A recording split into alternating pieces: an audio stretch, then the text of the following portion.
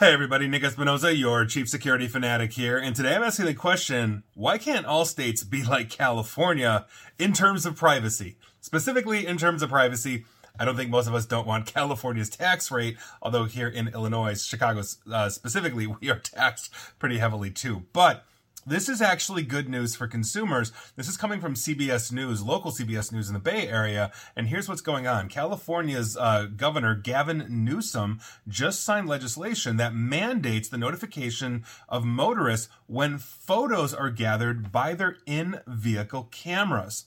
As you know, the Teslas of the world, as well as basically more modern cars, are starting to come with a lot of different cameras inside and outside of the vehicles.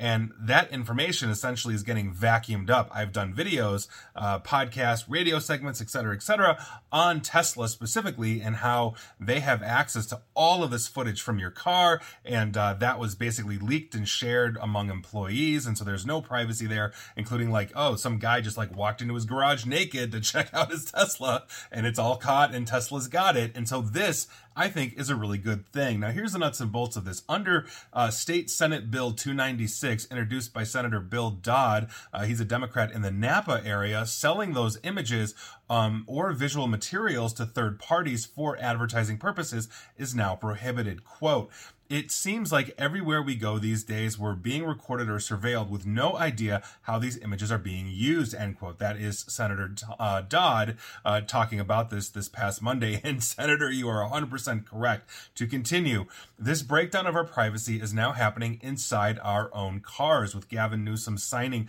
of this new law, we can prevent the unwanted taking of video by in-vehicle cameras and give consumers more control over their personal information, end quote. Yes, I completely agree with this. And cars traditionally, especially in American culture, have been considered somewhat of a sanctuary, if you will. You get your driver's license at age 16. It's your private space, for one of the first times, in your life. And so just being in your car, I was driving earlier today, interestingly enough, to get an oil change, and it's alone time. I can listen to things I want to listen to, and I don't want to be surveilled, when I'm in my own thoughts, and those kinds of things. Now, Senator Dodd's office emphasized there is increasing concern that despite the safety benefits that in-vehicle cameras provide, they can also be exploited by data brokers and other third parties who would sell such images without regard for consumer privacy. Yes, Tesla being one of those historically. Now, under this newly signed law, quote, "Consumers will not have to take action to prevent their in-vehicle video recordings from being collected without their permission or knowledge," end quote.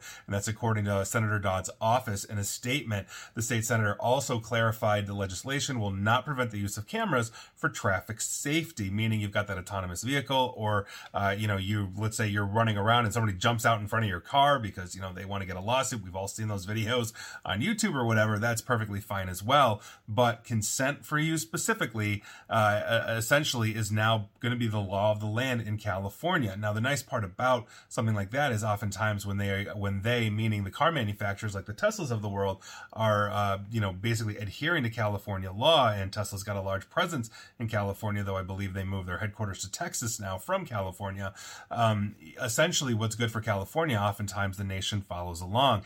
And here in Illinois, we have the BIPA, or Biometric Information Privacy Act, which essentially does something very similar in the sense that if I'm on my car and it's taking pictures of my face is a biometric, and therefore whoever's taking that picture, whether it's Facebook or my car, needs my consent. Otherwise, they're violating the law, and I may be entitled to compensation. So I think overarchingly, this is a good thing. These are the kinds of things we need, whether it's banning facial recognition technology and AI from law enforcement, as we've seen so many false positives and people have ended up in jail, whether it's data brokers basically getting pictures of you in your car, and maybe they understand and data mine you thanks to AI. Well, Nick looks mad today. Every Monday, Nick is mad. Well, yeah, it's a Monday, right? Or every Friday, Nick looks happy. Well, yeah, it's a Friday. I'm going into the weekend. And now if they start to understand this and quantify this, then they can start sculpting and targeting advertisements. Hey, here on Monday, stop here for drinks and, commiserate with your friends. On Friday, hey, stop here for drinks and have fun with your friends.